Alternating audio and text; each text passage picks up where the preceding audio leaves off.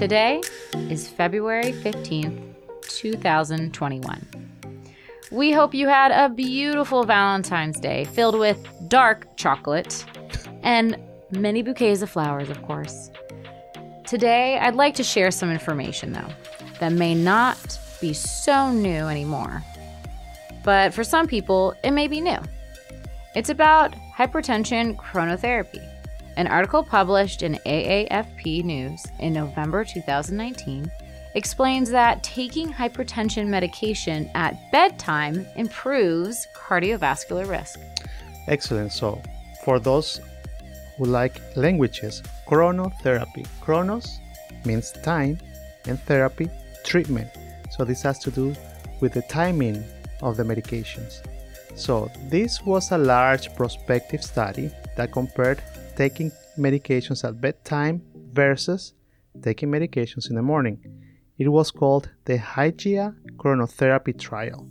It was originally published in October 2019 in the European Heart Journal. The study was conducted in Spain. Olé! And involved almost 20,000 patients with hypertension who were divided into two groups. One group took all their hypertension medications at bedtime, and another group took all their hypertension medications in the morning. In the next 6 years, 1,752 participants experienced cardiovascular-related death, myocardial infarction, coronary revascularization, heart failure, or stroke. And the good news is that the bedtime medication group showed an improved blood pressure control and lower risk than the morning medication group. So taking blood pressure medications at bedtime dropped the death rate by, listen to this, dropped the death rate by 45%. Incidence of myocardial infarction, stroke, and heart failure were all significantly reduced. Taking thiazides at bedtime may be challenging, but on the bright side, the study also found that moving only one medication to bedtime is still beneficial. So maybe the early bird doesn't always catch the worm in this case.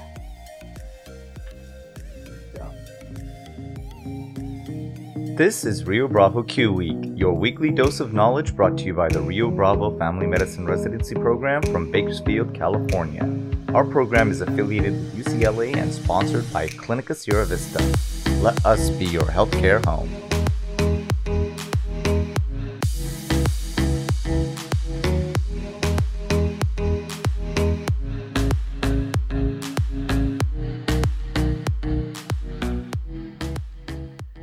Hello, residents. Welcome to another episode of our podcast, and I have today a very nice guest. You might recognize her voice because she has recorded some things for us in several episodes, especially in our recent episode about menopause. So we welcome Valerie Civelli again. It's a pleasure to have you here. Valerie, thank you for staying a little longer in clinic today. It's been a long day with a lot of work, but I'm glad that you stayed with us. So a random question is, what is the farthest place you have visited? Oh, wow. Thanks for having me on, Dr. Ariaza. The farthest place I visited, I have to give a shout out to my motherland of Malta, which is a tiny island in the Mediterranean. And they speak Italian there. They speak Italian, Maltese, Arabic, So you have several languages. family there? I do. Oh, nice. Yeah, I've been there twice. No wonder your last name, Civelli. Civelli. Okay, nice. So, Dr. Civelli, what are we going to be talking today? Talking about today? We are talking about emotional support animals. Great. So, emotional support animals, or ESA, right? Yes, it's a good way to abbreviate it, ESA. This is a really important topic because we do have so many patients that are on medications. So this is a good alternative to think about. So many people with disabilities will use a service animal in order to fully participate in their daily life. So this is a great option for them because dogs can be trained to perform many important tasks. And this can be, assisting with stability or, say picking up items for somebody in a wheelchair, or even preventing a kid with, say, autism from wandering away. Even somebody with hearing loss that is being approached from behind, the dog can alert. So, emotional support animals, is that like a service animal? Service animals and emotional support animals are not the same. Thanks for correcting me. So be sure to notice the difference. According to the APA, which is the American Psychology Association, the species can be, for an emotional support animal, Can be any kind of animal, right? yeah, any kind of animal. So, I mean, honestly, I guess we could even have a lizard or a llama. But whatever brings somebody that emotional support to help them with improved coping skills is considered therapeutic. Okay. But under federal law, only dogs are considered service animals? Exactly. So service animals are different, and under federal law, only dogs or, I love this part, miniature horses can be service animals. Oh, great. So I know there are several cases that have made it to the news, to the headlines, national news. One of the cases was actually in 2020, in February. This story went viral online. So it was about 1 year ago. Her name was Veronica Frost. She flew from Michigan to Ontario, California with her service animal, who is a miniature horse. I kind of love that.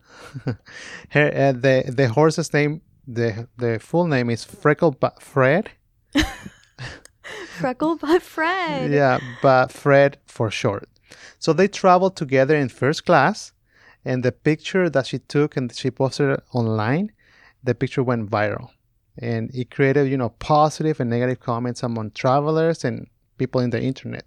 So miniature horses were approved as service animals in 2011 by the ADA, or the Americans with Disability Act. Okay. Well, for an emotional support animal, this would be assistance of just emotions alone. A service animal is specifically trained to perform tasks for somebody with a disability, right? So, but the training for an emotional support animal requires no training at all. And typically, as a provider, we would just produce a letter to help explain the therapeutic value, whereas service animals must undergo specialized training, and that could be by a trainer who's experienced in providing that service, or the owner themselves can train the animal. Okay, so the support animal, they just need to be there. They don't have to do anything. Exactly. And the service animals, they have to be trained. Yes, okay. To do like a specific task. Okay, that makes sense. So animals for sure generate a reaction in humans whenever they enter a room. Whenever you see a dog or another animal entering a place, it generates that reaction. So tell us about the legal protections that service animals have. Sure. And I know my reaction is definitely going to be, oh, I love it so much. Everyone does not have the same reaction. Legally, though, while the American with Disabilities Act, ADA, protects service animals, it does not cover emotional support animals. Emotional support animals are covered only under the Air Carrier Access and Fair Housing Act, which it still provides some coverage. So keep in mind the criteria of mental or emotional disability, which is defined in the DSM-5 by the Americans with Disabilities Act, ADA, and the Fair Housing Act and the Rehabilitation Act, as well as the Air Carrier Access Act. Okay, so I have here some quotes about animals. So an animal's eyes have the power to speak a great language. So that was told by Martin Buber. And I think that's a great quote, because sometimes we don't realize that animals can actually communicate a lot through their eyes. And so where can service animals go, Dr. Civelli? Where can they go? So a service animal can go anywhere the owner goes. So while owners of emotional support animals may get away with bringing them into places where pets are not allowed, the only places legally required to welcome them are aircraft, where they fly for free in the main cabin, and housing units. So we're talking about the service animal, but not necessarily the emotional support animals, right? Yeah, so the service animal there's no restrictions whatsoever. None Okay. whatsoever. Even if it's a restaurant, salad bar line. Okay, so they can go anywhere the owner goes. Mm-hmm. And in the case of Fred, our little horse friend, he went, in the plane in the first class. However, Fred probably had his last flight last year because the U.S. Department of Transportation, or DOT, now allows only service dogs to fly with their human owners in an airplane. So, what I read is that it's required by law to accept dogs. The other animals, they can travel with you as emotional support animals depending on the airline. For example, I know Southwest, they allow emotional support animals on board, but they don't allow horses anymore. Sorry. That's really sad. I was excited to maybe one day see a miniature horse in first class. So, Dr. Sibeli, now let's talk about the letter that you're mentioning. Okay, yeah, let's talk about the ESA letters, because this definitely pertains to us and our jobs as providers. So they can be written by any licensed mental health professional, such as a therapist, psychologist, or psychiatrist, or PCPs, NPs as well, anybody in primary care. And it should state that pet therapy is an important part of your treatment plan. So to get an ESA letter, you must consult professionals who are authorized to prescribe emotional support animal letters in your area. So like we just mentioned, a PCP, a psychologist, psychiatrist, or licensed therapist may provide that letter. Yeah, I think I've done one of those letters before for people, at least once, maybe more. I think we need more. Yeah. So elements that should be included in the ESA letter, it must be clearly stated on the letter that the patient suffers from a mental illness that can be managed by an emotional support animal, and it should be on proper letterhead, among other things. Yes, and those other things that must be included. So the licensed person's name and signature is required, the license number, date of the license, the state where the license is issued, the date of the letter, the state, the patient's name, date of birth, pet details is optional, but I think it's helpful. And then, although it's not required every year to update this letter, I think it's helpful for the patient just to have the date current. Okay, so let's pretend that you, Dr. Sibeli, I know that you have a dog. Yorkie. What's his name? Jax. Jax. Okay. Mm-hmm. Let's pretend that you decide to take Jax to the museum. So what questions can employees ask you to determine if your dog is a service animal or emotional support animal or just a pet? Sure. So in situations where it's not obvious that the dog is a service animal, staff may only ask two specific questions. Is the dog a service animal required because of a disability? And number two, what work or task has the dog been trained to perform?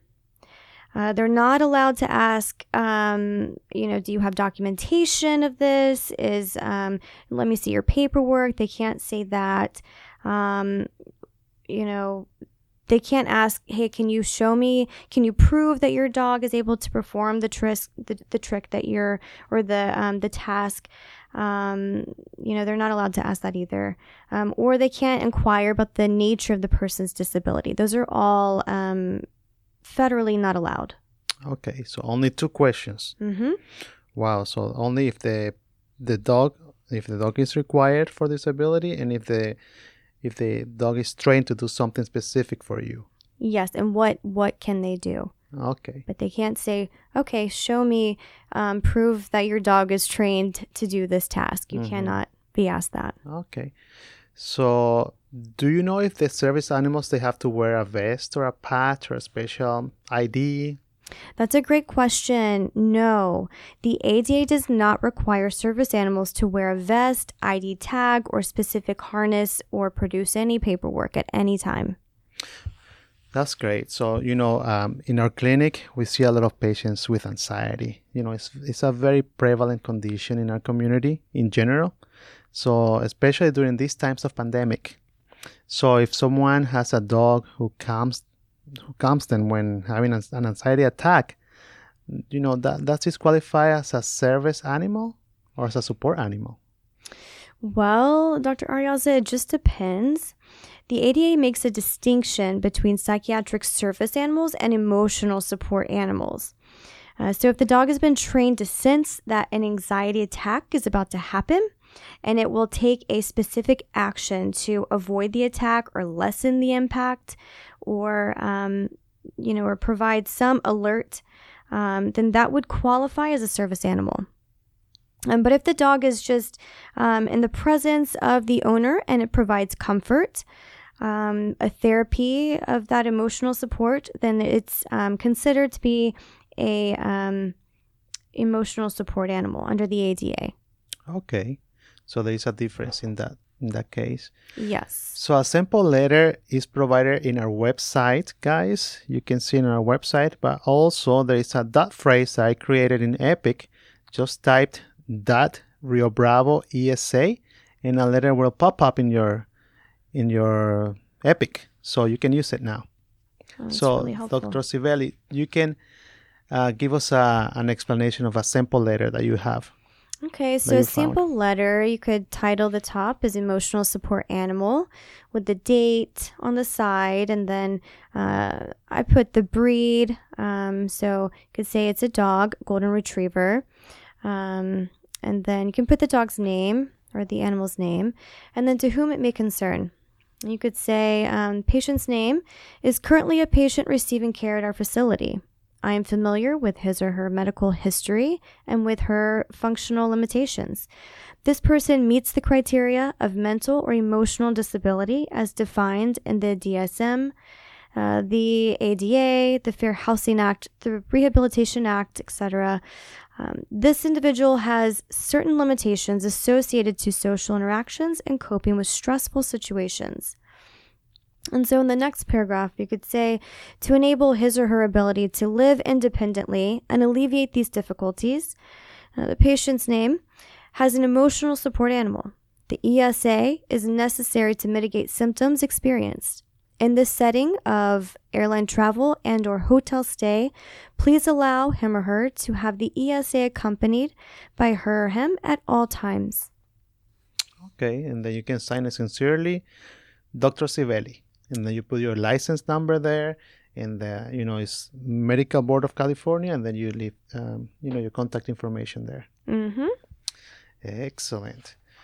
Good job, Dr. Civelli. I think this is a very good topic to talk about service animals. I know that Dr. Stewart, she's a big fan of her dogs. She has 2 dogs. Oh, no, she has 3. 3.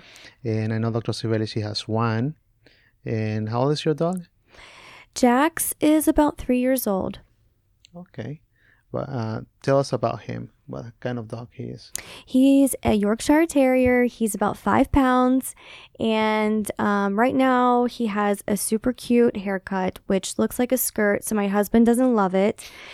But I think it's called a schnauzer cut. And it's very popular right now. Okay. So I'm a big fan. I love dogs. I grew up with dogs, but I'm allergic to dogs. So I'm looking forward to getting immunotherapy to be able to have my dog in the future. I don't know when. I highly recommend the Yorkies because they're all pretty much the same with their personalities, and you will not be disappointed. And they're hypoallergenic. Definitely. I'll consider a Yorkie for myself. Thank you so much, Dr. Civelli, and I hope you have a wonderful night. Thanks so much, Dr. Ariaza. See you again soon. See ya, guys. Bye-bye. And here we are with the question of the month. You remember that we asked this question a few weeks ago. It is about diabetes management. And we have Dr. Ikena, who is gonna present the winner. How do you say your last name, Dr. Ikena? It's pronounced Wosu. Excellent. Thank you for being here. Thank you for having me. Hi, I'm Ike, a first-year resident, and I'm filling in for Dr. Carranza, who normally hosts the question of the month. We are happy to inform that we have a winner. Her name is Lubna Nasir. We chose her answer because it's the most accurate and concise of all the answers. All right. Now, the question that was given was, what is the first treatment approach for type 2 diabetes mellitus? For example, for a patient who had polydipsia polyuria for a few weeks and at your office had a random blood sugar of 210. Now, let's call our winner.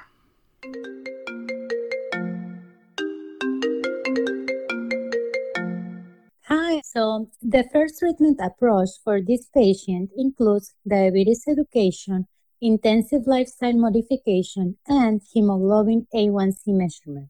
Diabetes education. Participation in a comprehensive diabetes self-management education program to learn more about the disease, glucose monitoring, management, and complications. Intensive lifestyle modification, nutrition, physical activity, and weight reduction. Nutrition should be based on foods who are low in carbs, include proteins, and good fats.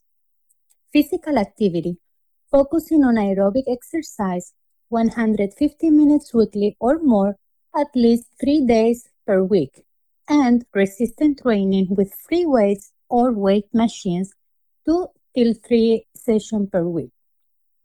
Hemoglobin A1C measurement to determine if the patient needs to start treatment with metformin and or medications for diabetes, including insulin if indicated.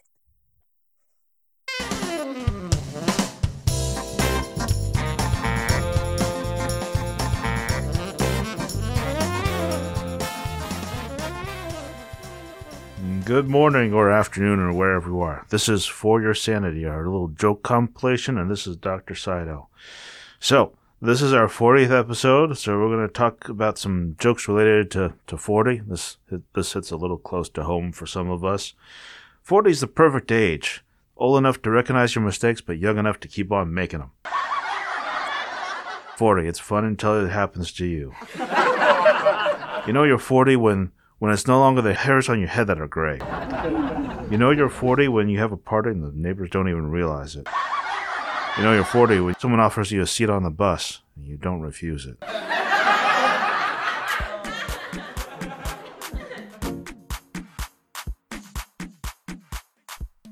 Now we conclude our episode number 40, Emotional Support Animals. Dr. Savelli explained that emotional support animals are companions to provide comfort to patients, but they do not have a particular skill and do not need training. We congratulate Lubna for her concise answer about diabetes management. Diabetes is the bread and butter of primary care. You gotta learn diabetes if you want to make a positive impact in your community. We'll bring you another question next week. Remember, even without trying, every night you go to bed being a little wiser. Thank you for listening to Rio Bravo Q Week. If you have any feedback about this podcast, please contact us by email at rbresidency@clinicasierravista.org or visit our website riobravo.fmrp.org/QWeek. This podcast was created with educational purposes only. Please visit your primary care physician for additional medical advice. This week, we thank Hector Ariaza, Ariana Lundquist, Valerie Savelli, Claudia Carranza, and Ikenna Nwosu. Audio by Suraj Amrutia. See you next week.